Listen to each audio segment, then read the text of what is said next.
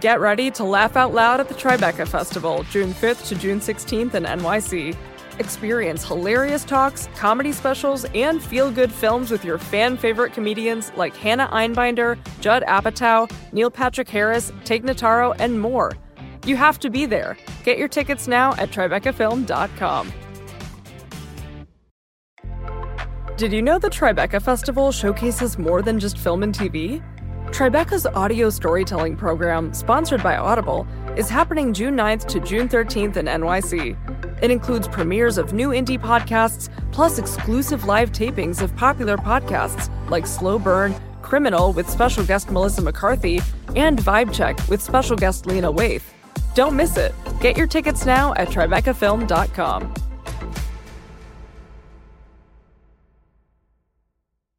I think that the preamble tells us the guiding values of the Constitution, and then the interpretive enterprise is how to apply those values in interpreting the text of the Constitution to modern problems.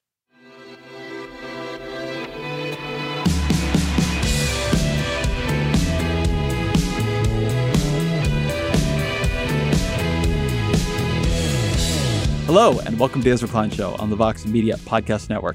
My guest today is Erwin Chemerinsky, who is the Dean of the University of Berkeley School of Law and author, most recently, of We the People, a progressive reading of the Constitution for the 21st century. I've been thinking a lot about Chemerinsky's book recently because there is a power level to which the right has been dominating the courts.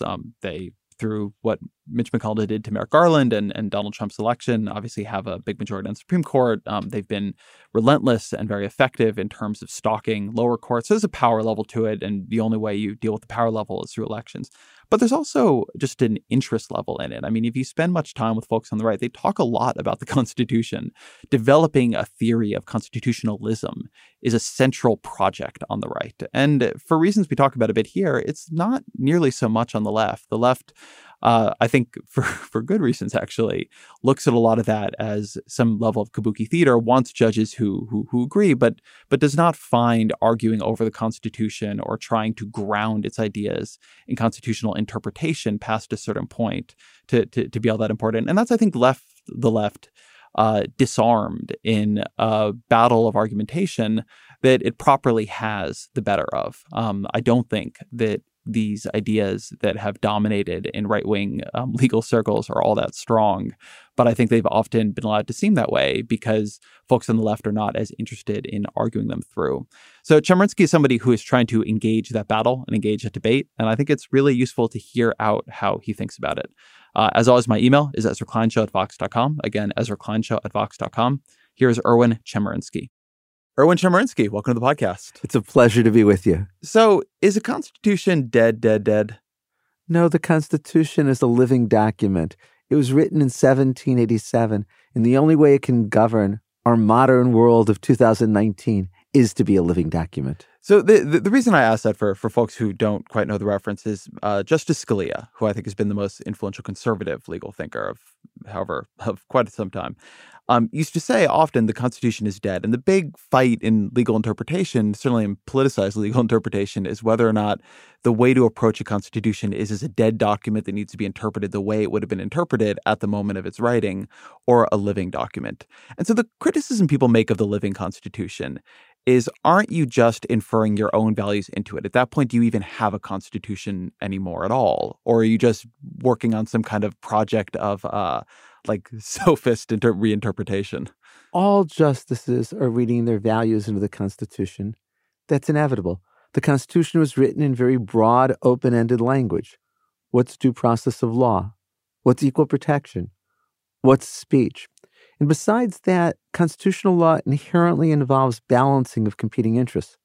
No rights are absolute. What's a sufficiently compelling interest to justify infringing a right?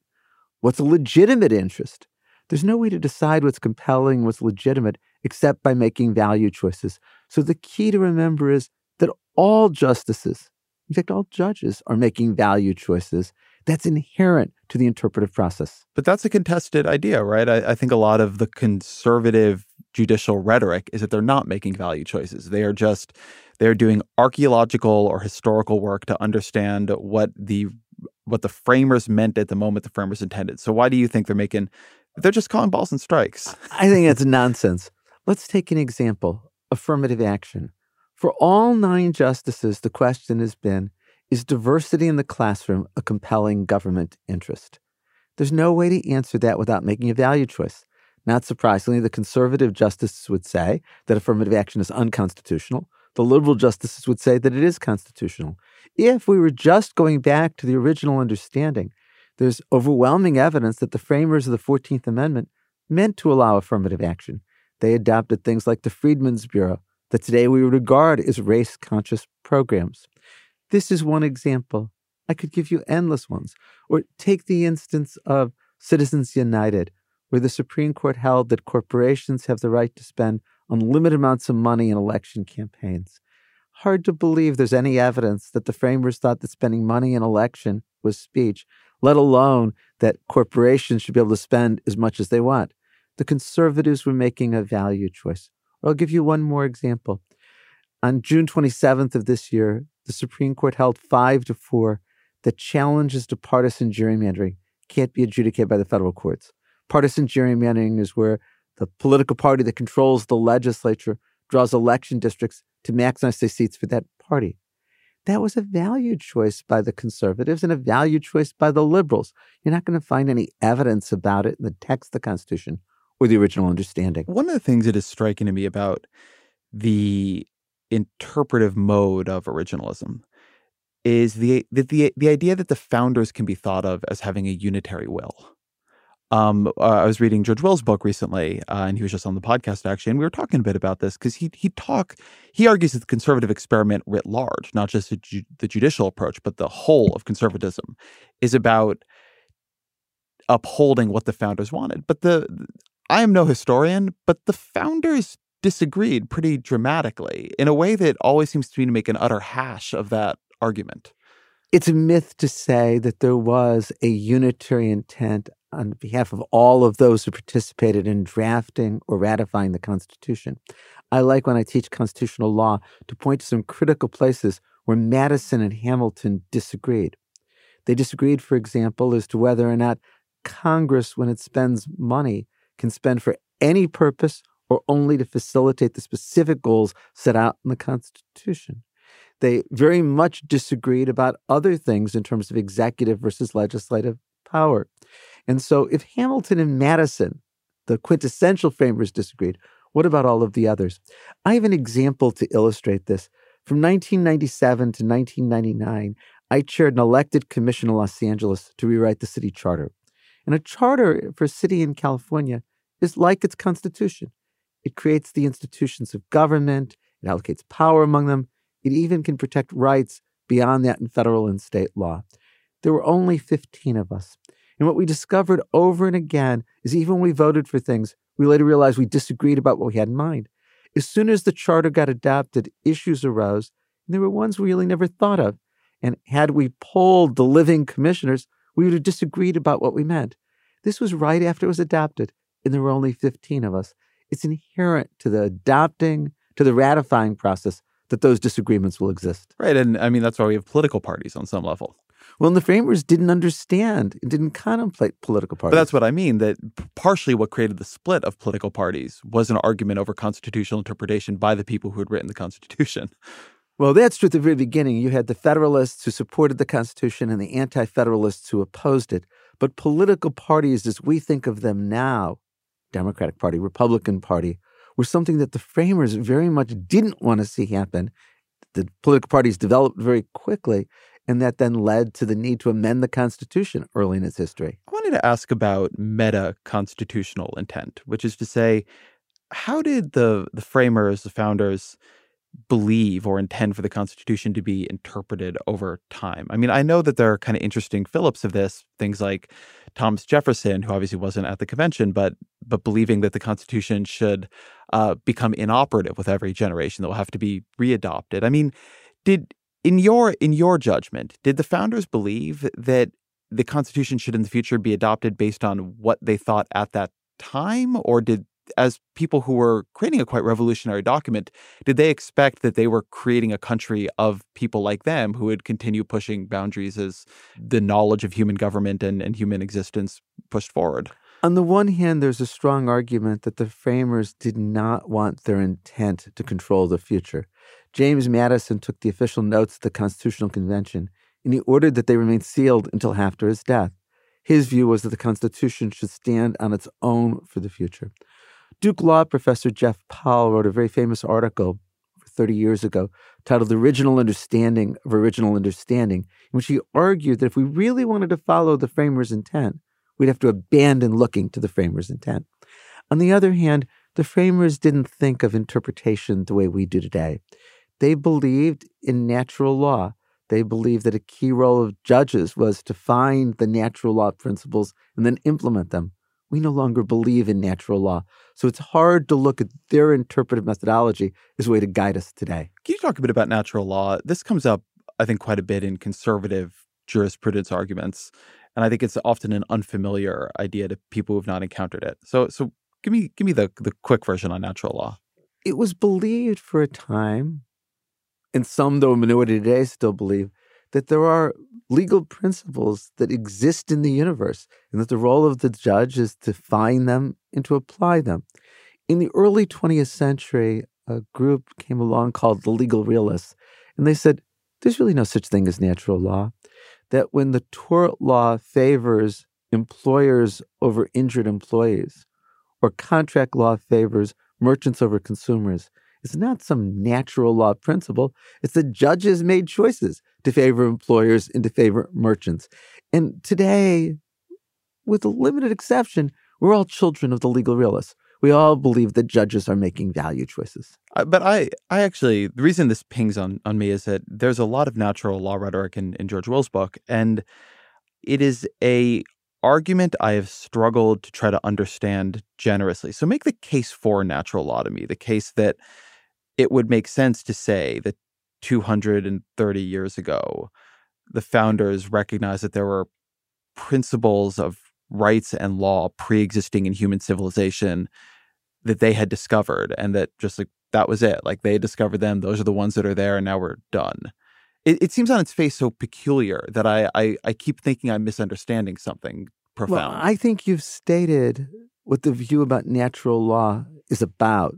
But I also think your skepticism is why most people are skeptical of natural law today. There's also a real tension. Most who believe in natural law believe that it's God-given principles. Right. And in fact, it makes more sense, honestly, if you come from that perspective. That's what it was thought of early on. Blackstone said that the common law is the law that God has given in common to all of the people. And what judges are to do is to discover those common law, natural law principles. But the framers thought themselves as children of the Enlightenment. They believed that reason had replaced religion as the basis for decision. So there's a real tension between saying the framers believed in natural law and recognizing that the framers were trying to create a secular government where reason did replace religion. Do you think it's fair to say that conservatives in general and the conservative movement is just fundamentally more interested in arguments over constitutional interpretation than progressives in the progressive movement? No. I think that both liberals and conservatives are engaged in the enterprise of interpreting the Constitution. I think both conservatives and liberals will inevitably reading their own values into it. Take Antonin Scalia as an example. He believed that the Establishment Clause creates no limit on prayer in schools, no limit on aid to parochial schools. He believed that there's no right to privacy in the Constitution, like no right to abortion in the Constitution, that affirmative action is unconstitutional. Unless you think that Antonin Scalia and the framers had the same views, or that the Republican platform of 2016 and the framers had the same views, you see exactly what I'm saying. I'll give you an example of this from a case that I argued in the Supreme Court in January of this year. It's a case called Franchise Tax Board versus Hyatt. And it involves a 1979 Supreme Court precedent that said that a state government can be sued in another state's court. And the state of California, its franchise tax board, was saying to the Supreme Court, overrule that longstanding precedent. 3 times at oral argument, different justices said to the attorney for California, Seth Waxman, where in the text of the Constitution do you find this? And finally to say, it's the best I could do. It's not there. And of course, it wasn't discussed at the Constitutional Convention in 1787. It wasn't discussed at the ratifying conventions. And so my argument was that under the 10th Amendment to the Constitution, states can do anything that's not prohibited by the Constitution. So I had a textual argument.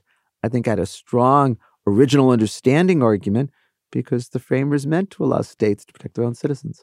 But I lost 5-4 with Justice Thomas dismissing my position as, quote, ahistorical literalism.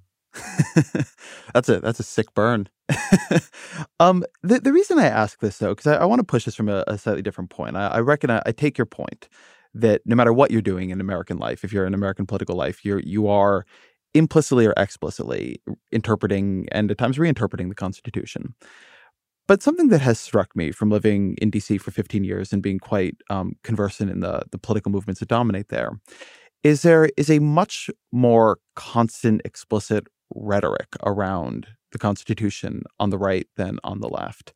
And my suspicion has long been that people on the left, who are much more influenced by legal realism and in some cases by more jaded versions of legal realism, which I would say I'm also more influenced by, often find some of this debate to be convenient. That this idea that you went to the Supreme Court and lost 5-4, but if Hillary Clinton had won the election, you might have won 5-4, just goes to show there aren't right answers here. There's power that is being dressed up under constitutional means. Whereas on the right, well, I don't want to say there's not cynicism and power grabbing there, because I think there quite is.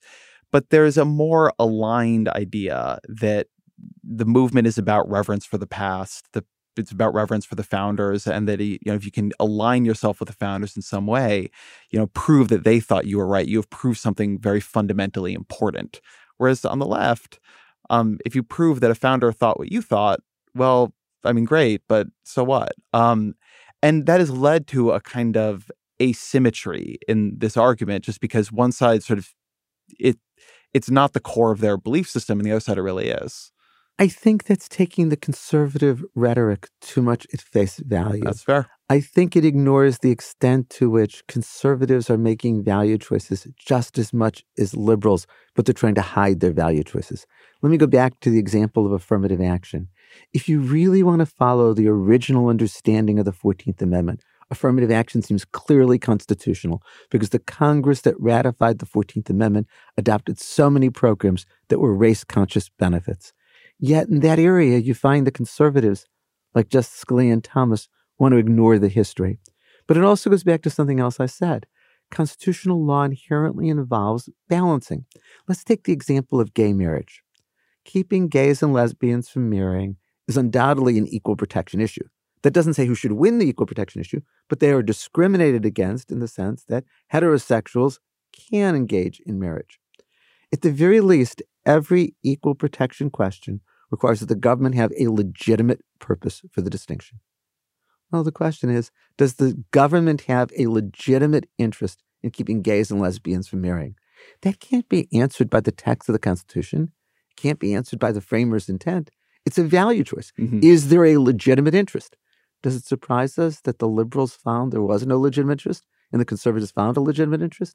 It's all about their values. So I agree with that entirely. Let me try to synthesize these points, and then I want to move into the progressive constitution idea.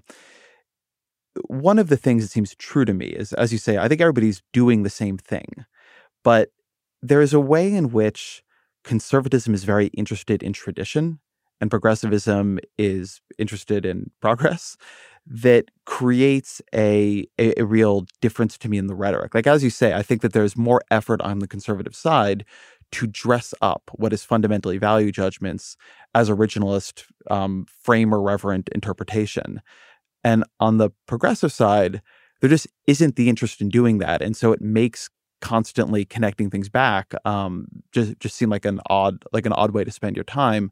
But that over time has also led to a real like a real weakness on the progressive side in terms of theorizing and thinking about the Constitution, because people kind of don't want to do it as much. They don't see the Constitution as limiting, and they don't see aligning themselves with initial founder intent as important. there's just become a way in which a lot of the argumentative territory has been ceded to the right because they want that territory in a way that the left does not realize it needs it. I think the rhetoric has been won more by the conservatives than the liberals. I mean, you could have the rhetoric going back to Richard Nixon of conservatives embracing judicial restraint, even when it's not. How can you describe Citizens United as judicial restraint? How can you describe striking down affirmative action programs as judicial restraint? But the conservatives continue to have the rhetoric of judicial restraint and rail against liberal judicial activism because it's rhetorically comfortable. Conservatives can say, we have a theory, originalism. Progressives don't have any comparable theory, so we're better.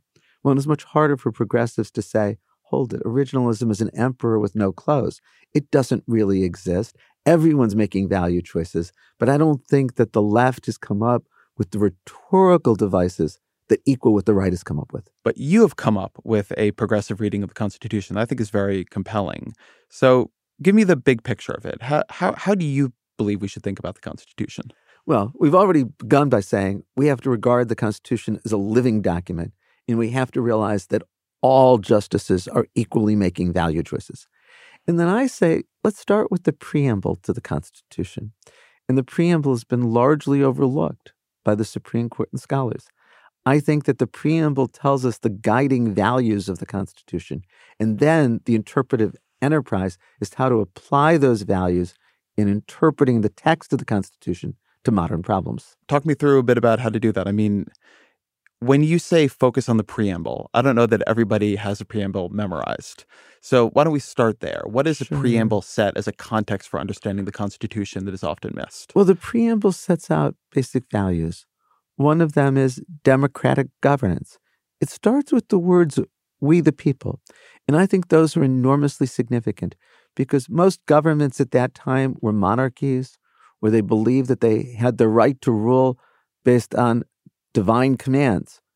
We say it's the people who've created. And so I think what we have to decide is, what does democratic rule mean today? And how do we interpret so many of the provisions of the Constitution that are about democracy to deal with current problems? But to push on that a little bit, obviously when they wrote, and I recognize this gets into living versus dead, when they wrote We the People, they had a very limited idea of the people. So to say that We the People meant democracy in the way we think about it now, is the idea then that there was clearly a value there that was being interpreted incorrectly? Or is the idea that it just creates a space to insert a value? I mean, how do you think through, how do you walk through the tension between what they clearly meant by democracy and what we mean, or hopefully mean by democracy? It's all a question of the level of abstraction that you look at something. If you want to focus on their specific intent, well, the people who they gave political power to were white males who owned property. That would be repulsive to us today, and it should be. It's part of why originalism makes no sense. But I do think the idea of we the people reflects something very important about the Constitution and its commitment to democracy. We have to define what that means. But so many of the provisions of the Constitution, including its amendments, are about democracy. Think of not just Article 1 that tells us how we elect members of Congress, or Article 2, how we select the president, but so many of the amendments, starting with the 12th Amendment, which changed the way the president was elected, the amendments that gave women the right to vote, the amendments that eliminated the poll tax, the amendments that gave 21-year-olds the right to vote. And I've just mentioned a few of these. To me, these all reflect a commitment to a vision of democracy. And then the question is, as we look at today's problems, what does it mean to say we the people? And then walk me through some of the other preamble values. Sure. I think that another value of the preamble is effective governance. Got to remember the Constitution was created because of the failure of the Articles of Confederation. The Articles of Confederation had a very weak president. Congress had no power to adopt taxes for the population, little ability to adopt laws that regulated the population. There was no federal judiciary. It was a dismal failure, which is why the Constitution was created. And so then we have to think about, what does it mean to create effective governance with checks and balances? And again, we have to deal with it in the context of today's problems. The Constitution specifically says that it's about justice. Well, what do we mean by justice? I think historically, we can go back to the Magna Carta, we can go back to the Torah. There's both a procedural and a substantive aspect of justice. There is a very famous quote in Deuteronomy that says, "Justice, justice, thou shalt pursue." Why is justice mentioned twice? Because there's a procedural dimension in terms of fairness, but also the outcomes have to be substantively fair. And that's found in the Magna Carta. And then we can talk about, well, what does justice mean today? And the Constitution mentions liberty. It is about securing freedom to people. That's why the Bill of Rights was adopted, to enumerate some of those freedoms. I think the value that's missing in the preamble is equality. Mm-hmm. And that's because it was written for a slave society. It was written in a society where women had no political rights. And so I would say those are the values. And I think both liberals and conservatives would agree that those are the values of the Constitution, even though they may disagree about the content of how they're to be implemented. So then given that it is so easy to disagree about the content of how those values would be implemented, even if you agree on the values, what does viewing the Constitution through that lens and the way you do to change constitutional interpretation or application? I think it changes the conversation, because now what we're saying is we agree that there has to be, say, democratic governance. What do we mean by democratic governance? So in the book, I pick some examples, including one I've already alluded to, partisan gerrymandering. And I make the argument that partisan gerrymandering is inconsistent with democratic governance. Can you walk through that argument a little bit Sure. in a little bit more detail? As I mentioned, partisan gerrymandering is the practice with a political party that controls the legislature, draws election districts to maximize their seats for that party. It's say where a Republican legislature draws election districts to maximize their seats for Republicans. It's nothing new. It takes its name from a governor of Massachusetts early in American history, Elbridge Gerry, who engaged in the practice. But what's changed now is that because of sophisticated computer programs, it's possible to engage in partisan gerrymandering with far more precision than ever before. Take North Carolina as an example, and I use it because it was the focus of the Supreme Court decision on June 27th, Rucho versus Common Cause. North Carolina is basically a purple state. It went for Obama in 2008, for Romney in 2012, for Trump in 2016, but always 52 to 48%. Republicans got a slight majority of the seats in the state legislature, then immediately engaged in redistricting to give themselves a supermajority in both houses of the legislature. They then set out to draw congressional districts. And in a written report, they said their goal was to give Republicans control of at least 10 of 13 seats in the House of Representatives of North Carolina. And they said they'd give themselves more than that if they could figure a way to draw a map for it. They had a computer draw 3,000 different maps. And then they picked the one that was most likely to give Republicans control of 10 of 13 seats. In 2016, Democrats and Republicans got the same number of votes for House of Representatives seats in North Carolina, but Republicans got 10 of 13 seats. I think this is inconsistent with most basic notions of democracy. Democracy should mean that its voters are choosing elected officials. This was elected officials were choosing their voters, and entirely on the basis of partisanship. And so I read the opinions in this case, and let me do this in two rounds. I do want to say, if you've not read it, Elena Kagan's dissent in this is fire. It's a hell of a dissent.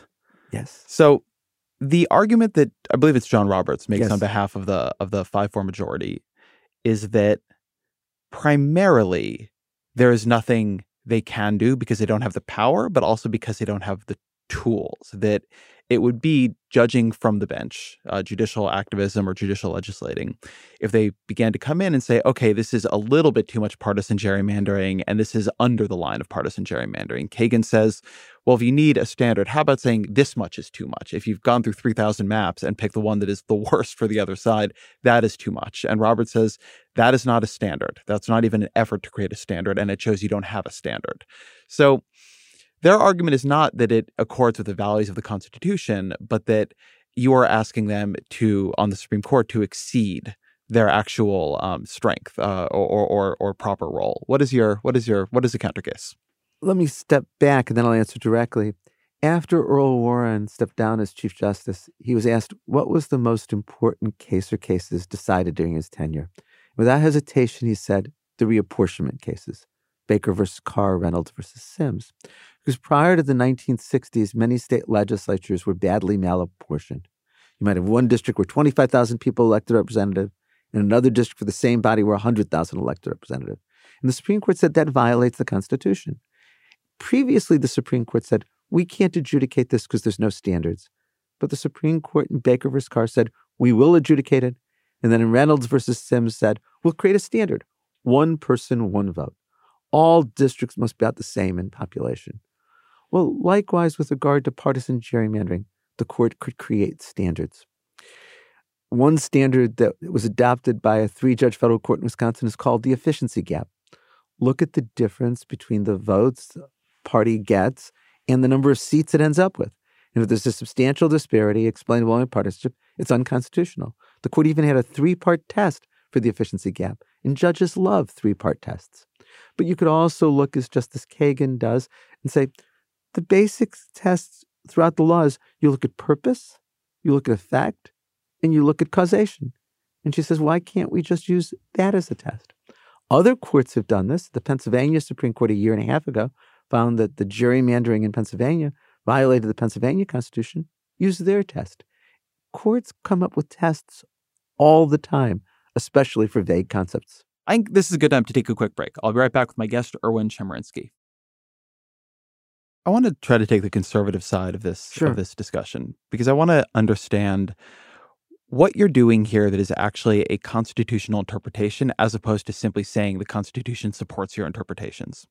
So let me ask it this way. Something you said a couple minutes ago is the Constitution is built atop values of democracy, of liberty, of effective governance, but it is not built atop the value of equality. What does the absence of that value from at least a preamble of the Constitution disallow, or what boundaries does it create that you may not like? What would you want that is not permitted by your reading of the Constitution? Well, I'm going to break your question in 2 parts. First, in terms of equality, remember the 14th Amendment was adopted in 1868. I recognize that's a big hole in my question here. Right. Second, there are many things that I would like that would require a constitutional amendment. I'd like to see term limits for Supreme Court justices and probably for lower federal court judges too. 18-year non-renewable terms. Mm-hmm. I don't But I don't think you can find that without amending the Constitution. Isn't there an argument you can do it straight through legislation? Am I crazy? Well, I've seen the argument. I can tell you who's made it, but I'm not persuaded by it. Article 3, Section 1 of the Constitution says that justices of the Supreme Court and whatever lower courts Congress will create will have their positions for life, assuming good behavior. I don't think that Congress can eliminate that by statute. Mm-hmm. So you ask me, what would I like to see happen? All right, so that's an effective governance question that you think is disallowed. What are some others? What are some other things that maybe progressives would like to see read into the Constitution that you don't think can be there because it's just not there in the text? I will make the argument, and I do, that the Electoral College is unconstitutional. But in reality, I think eliminating the Electoral College itself would require a constitutional amendment. I think the Electoral College is incredibly inconsistent with democracy. Isn't the most basic idea of democracy the person who gets the most votes becomes the office holder? And that's inconsistent with the Electoral College. But that's such an interesting thing you just said, the idea that the Constitution can have unconstitutional parts. Well, that's, I believe, because amendments modify the Constitution's text. So imagine that Congress were to use its power to regulate commerce among the states to license newspapers. Congress would have that power under Article 1. But it would be unconstitutional because it would violate the First Amendment. Or imagine that Congress would use its taxing power under Article 1 to tax one race more than another race. Congress has that power under Article 1, but the amendment to the Constitution that includes equal protection would prohibit that. I'd make the argument, but no court's going to accept it, that the amendment to the Constitution that requires the federal government comply with equal protection makes the Electoral College unconstitutional. But I don't think that's a realistic argument. I think there's a better argument that winner take all is unconstitutional because there's nothing in the Constitution but how states should allocate their electors.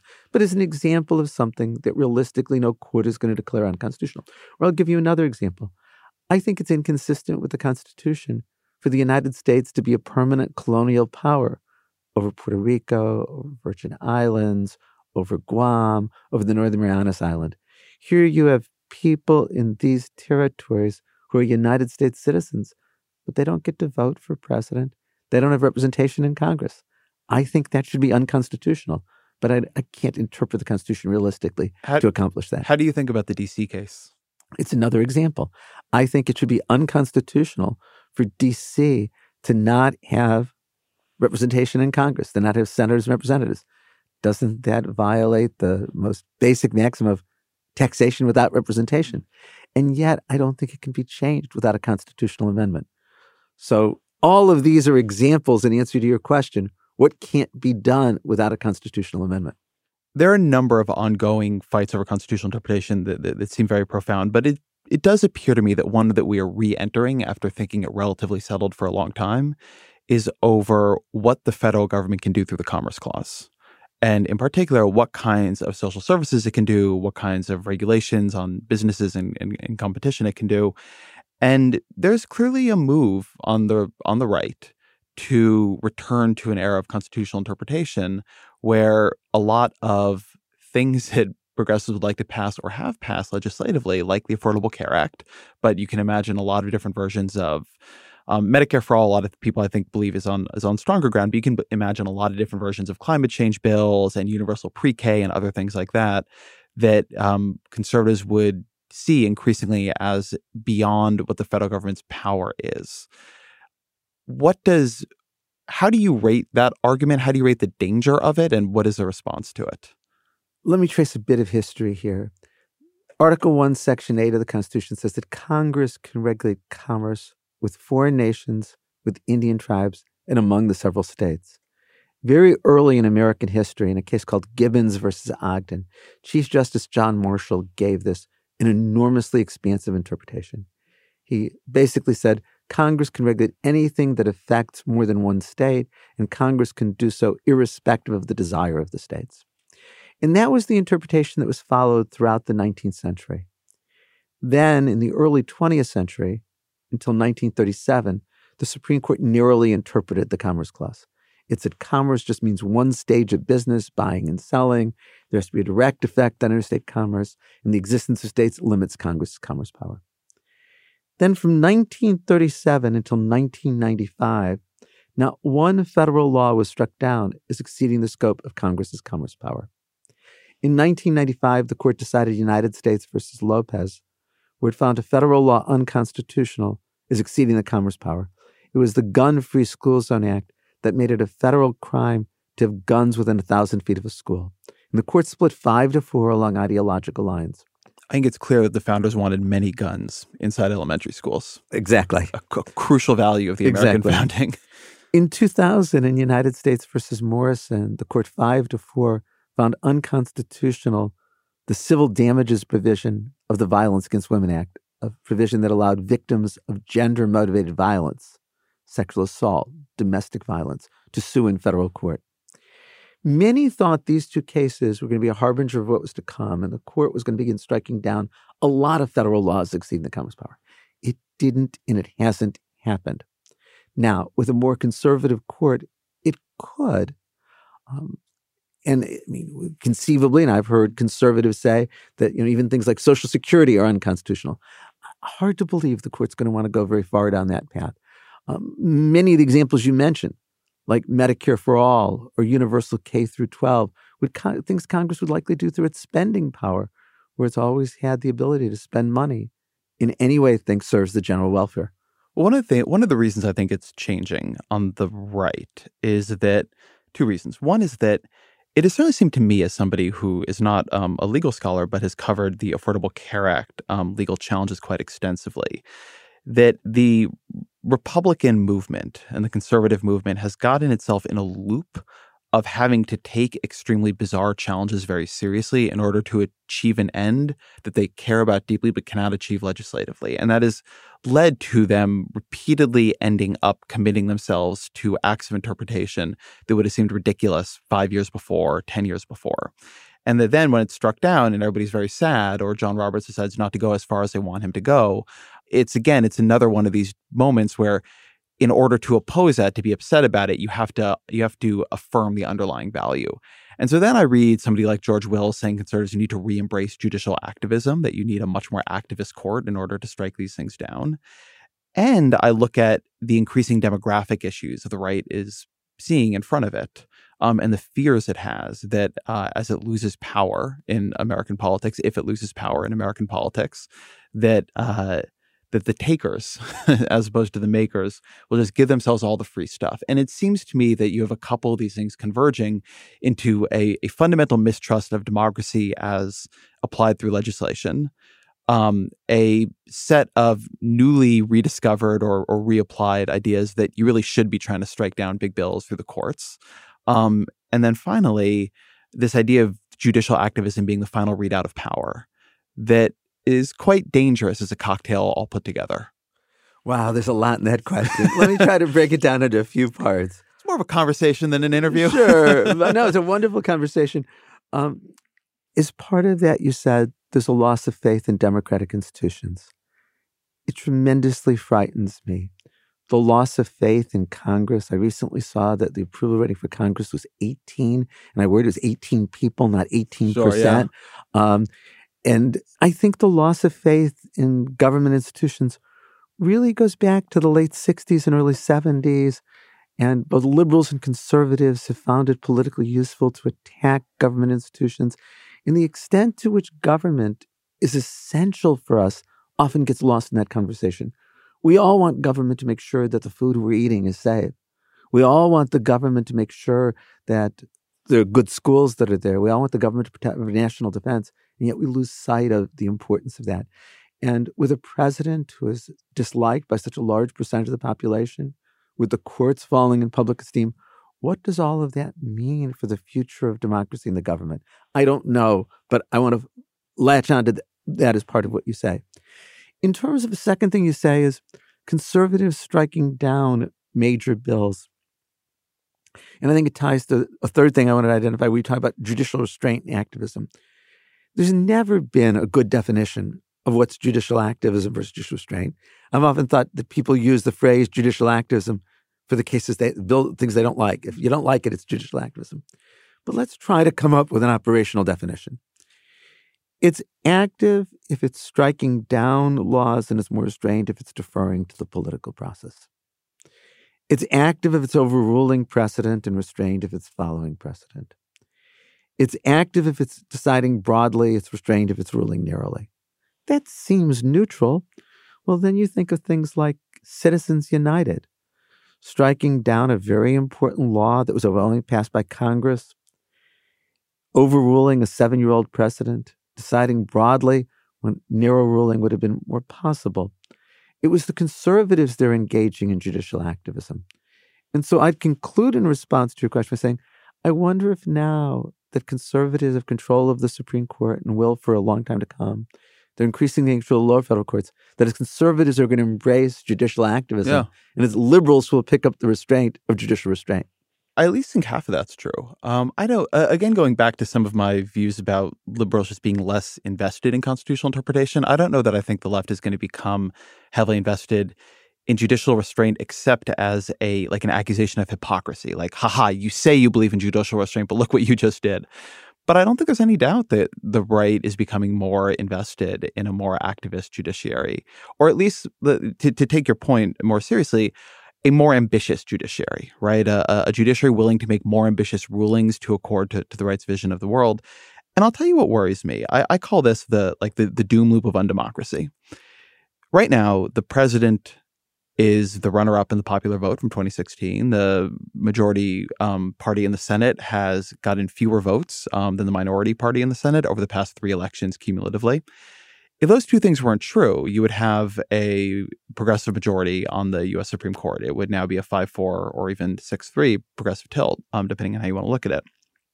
And the thing that I see happening is that as conservatives are able to keep control of the court, despite not winning elections, they are then passing rulings that make it easier to win elections without winning majorities. So, and you talk about some of these in your book. We've talked about the gerrymandering ruling, but there's a ruling weakening public sector unions. There's Citizens United, and one can come up with a much longer list. And so that you end up having a kind of like an alley-oop style approach between a party that is winning without winning majorities of the public, and then the judges they appoint who are making it easier for them to win without winning majorities of the public.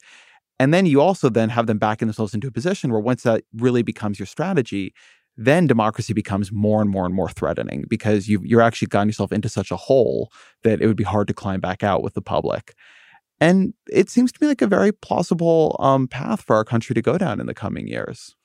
Yes, and it's a very frightening path. And I'll just add one example to what you mentioned, and that concerns the Voting Rights Act. It's another great example, Don't yes. forget, in Shelby County versus Holder, the Supreme Court struck down a crucial provision of the Voting Rights Act and then paved the way for states like Texas and North Carolina to impose restrictions that limited minority voters in exactly the way that had been disapproved under the Voting Rights Act. And as we look at states like Georgia or Florida or Texas, the question is, will the popular will even be able to be expressed there because of voter suppression and because of the striking down of the Voting Rights Act, key provisions of it? I think it's a very frightening, very apocalyptic look to the future. A lot's going to turn on 2020 and what happens in the years after that. We need to take a quick break, but we'll be right back. So one thing that you hear from Democrats now, which you didn't hear 5 years ago, is that in the aftermath of the Merrick Garland case and the feeling many have that the current court conservative majority is on some level illegitimate, is ideas for various forms of court packing, of adding justices, which one can do. I'm curious what you think of that conversation. I'll start where you finished. The Constitution doesn't specify the number of justices on the Supreme Court. It's varied from 5 to 10 over the course of American history. 9 is a historical accident. It had been 10 into the late 1860s, and Congress didn't want Andrew Johnson, an enormously unpopular president, to appoint someone to the court. So they said, the next time there's a vacancy, we're going to just eliminate that seat and make it 9. And it's been ever since. My position, both publicly and privately, is that the Democrats should not talk about court packing now. That they should wait until seeing the results of the 2020 election. And if Democrats get both the president and both houses of Congress, that's something to consider as a possibility. But I think to talk about it now in a serious way is just to encourage people who might not otherwise come out and vote to vote for Donald Trump. The number one reason that Trump voters gave in 2016 for casting their ballot was the Supreme Court. According to the CNN exit poll, 54% of Trump voters said their number one reason was the Supreme Court. I think that court packing is one of many things the Democrats can consider in 2020, but only if they got both houses of Congress and only if there's and the presidency and there's a substantial consensus behind it. Part of the point there, though, is that you think it is a legitimate conversation to have. It is not violating some important principle in American politics or constitutional interpretation to imagine changing the composition of the Supreme Court as a response to conservative actions, which also themselves changed the what otherwise would have been the composition of the Supreme Court. Prior to 2016, 24 times in American history, there had been a vacancy during the last year of a president's term. In 21 of 24, the Senate confirmed. In 3 instances, the Senate denied confirmation. But until 2016, never before had the Senate said, no hearings, no vote on a presidential nominee. I think it is a stolen seat on the Supreme Court. That doesn't tell us what we should do about it, but the Republicans broke a long-standing tradition. And then the question is, how should the Democrats respond to that? There's an interesting idea. I will admit to both finding that view very persuasive and always having a kind of like a seize up around court packing, right? It makes me uncomfortable just because I imagine the cycle of response and escalation that could flow from it. And yet, as you say, I agree that it's a seat taken under unusual circumstances. There's an idea that Pete Buttigieg has been putting forward, but actually comes from 2 law professors writing a piece in Vox. And it's quite interesting to me. What it says, the way to construct the court is to reimagine it and recompose it such that it has 15 justices, 5 from the Democrats, 5 from the Republicans, and then 5 who have to be agreed upon jointly by those politically appointed justices. And so the idea there would be to basically balance the power of the parties and create then a nonpartisan path to the court and lower the stakes of Supreme Court vacancies altogether, because you're just not going to have this situation where one side gets control of the court for a generation. I'm curious what you think of that proposal. Of course, if the justices have life tenure, the composition is set for the future. And just as today we're talking about 5-4, then it would be 8-7. I think I have a simpler way to get us there and a better way to get us there. And I've proposed it in a different book. Any president could do this. Any president could create a merit selection committee for the Supreme Court. It said, I'm going to create a committee, and you can pick the number, and I'm going to have it be 2/3 from my party and 1/3 from the other political party. And I want them to send me 3 nominees that 75% of them can agree to. And I promise to pick from their nominees or pick somebody else. I think it would do a tremendous amount to end the confirmation fight and to make sure that the focus really was on the quality of the nominee. Because if it takes bipartisan support in this group, then it has to be somebody who's much more likely to be from the middle than from an ideological But wasn't that the Merrick Garland? I mean, isn't Merrick Garland literally the candidate you would have gotten from a merit committee like that? I mean, Orrin Hatch says this should be the nominee. This would be a guy who I would help get confirmed. I think if it came through a merit selection committee, the pressure would be even greater on the Senate to confirm such an individual. But the answer then would be, if it were a Merrick Garland situation, since the Senate would still have to confirm under your 15 justice proposal, if it were a Merrick Garland situation and Mitch McConnell was the majority leader, they still wouldn't confirm to fill the vacancies. Because even though it's 15, you can't force the Senate to confirm if it doesn't want to. Right. I mean, that's why to me, it seems that we need to do some kind of de-escalation. It's one reason, like you, I support Supreme Court term limits with all my heart, because I think that the idea that it's all completely random, you don't know how many a president will get, and it could be 40 years on the court, it just raises the stakes too high. But what seems true is that 3 things have combined here. One is that judicial review, which is an incredibly powerful thing the Supreme Court has. The second is the politicization of, or the polarization of the parties and through the parties of the court itself. And then the lifetime appointments to just make the stakes so high that every one of these has become apocalyptic. I mean, something I'm writing a book that talks about the Garland case in some detail. And one of the things I always think about is, well, why should Mitch McConnell have done anything differently? This was power he had. These are important issues to him and to his party. He was, the voters of Kentucky approve of what he did, I assume, or at least have not, gotten him out of office and don't look likely to do so. The idea that norms are going to restrain us when the stakes are this high, it seems fanciful to me. And so if you don't want this to be a flashpoint that seems to me to genuinely carry the possibility of throwing American politics into crisis at some point, you have to do something to lower the tension. I'm in favor of lowering the tension. I don't think going to 15 in that proposal is going to lower the tension. I think if Mitch McConnell were in power and it was the swing justice, he wasn't going to confirm at that point in time. I can't wait to read your book. I think my answer to you is there are so many norms that government operates by that aren't in the Constitution. Tradition matters. The Supreme Court talks about how history placed a gloss on the Constitution. The tradition has always been that the Senate does approve or deny confirmation to a presidential nominee for the Supreme Court. Never before had the Senate said, because we have the power, we're not going to do it. Of course, recently Mitch McConnell has said, if there's a vacancy in 2020, of course the Senate would approve Donald Trump's pick. That makes clear there's no principle here. It's just the exercise of political power. That then will carry you to the future. It will, I think, mean from now on, whenever the president and the Senate are of different political parties, no one's going to confirm during the last 2 years of presidential term.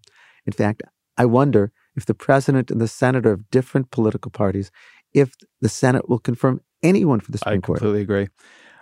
If Hillary Clinton had won both the popular vote and the presidency and had been able to fill Antonin Scalia's seat with some left-leaning nominee, what do you think would be different today, or would be on its way to becoming different? Like, walk me through what happened on Earth 2. Oh, so much would be different right now. I mean, start with the decisions that the Supreme Court has handed down. Partisan gerrymandering would now be unconstitutional. I have little doubt that Merrick Garland would have joined that magnificent Kagan opinion referred to. Or to take another example, where a year ago, the Supreme Court in Janus versus American Federation said that states can no longer require non-union members to pay the share of the dues that go to support collective bargaining. That would have come out different 5-4. I would have won the case that I argued in the Supreme Court this term, 5-4. But I think as you look to next term of the court, you'll especially see this.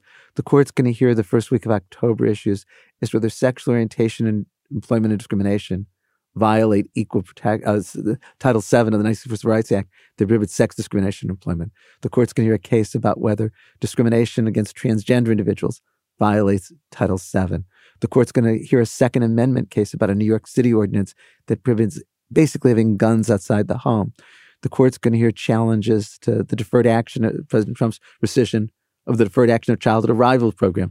I mean, we can just go through all of these examples where it come out 5-4. Longer term, I think had Merrick Garland been confirmed, the court would have overturned or significantly limited Citizens United. I think the court would have much lessened the protections of gun rights under the Second Amendment. I don't think Merrick Garland would have been the justice, but I think there would have been 5 justices at some point to declare the death penalty cruel and unusual punishment. So I'm trying to talk at 2 levels. Mm-hmm. One is the things that the current court is doing or is likely to do that would come out differently with Garland. But then there's the whole set of things that might have happened that never will. I think it's a good place to come to a close, a good elegiac place to come to a close. So the question I always end on, what are 3 books that have influenced you that you would recommend to the audience? In terms of law, I pick Simple Justice by Richard Kluger. I think it's one of the most magnificent books about law that I've ever read. It's the story of the Brown versus Board of Education litigation, and it's beautifully written. I think it came out in 1975. I recently reread it, and I think it's as timely now as it's ever been. In terms of constitutional law, I'd especially recommend one of the versions of Larry Tribe's American Constitutional Law, it's a treatise, so it's hard to read, but it's really a magnificent theorizing of constitutional law in all areas. I'd also, in constitutional law, pick the Federalist Papers. How brilliant. These were a series of op-eds written, largely by Madison and Hamilton, to some extent by Jay, that really are about what government should be. And they're as timeless as ever. So I didn't prepare for the question. So those are 3 things that immediately come to mind. And then I could pick the things that I like apart from law.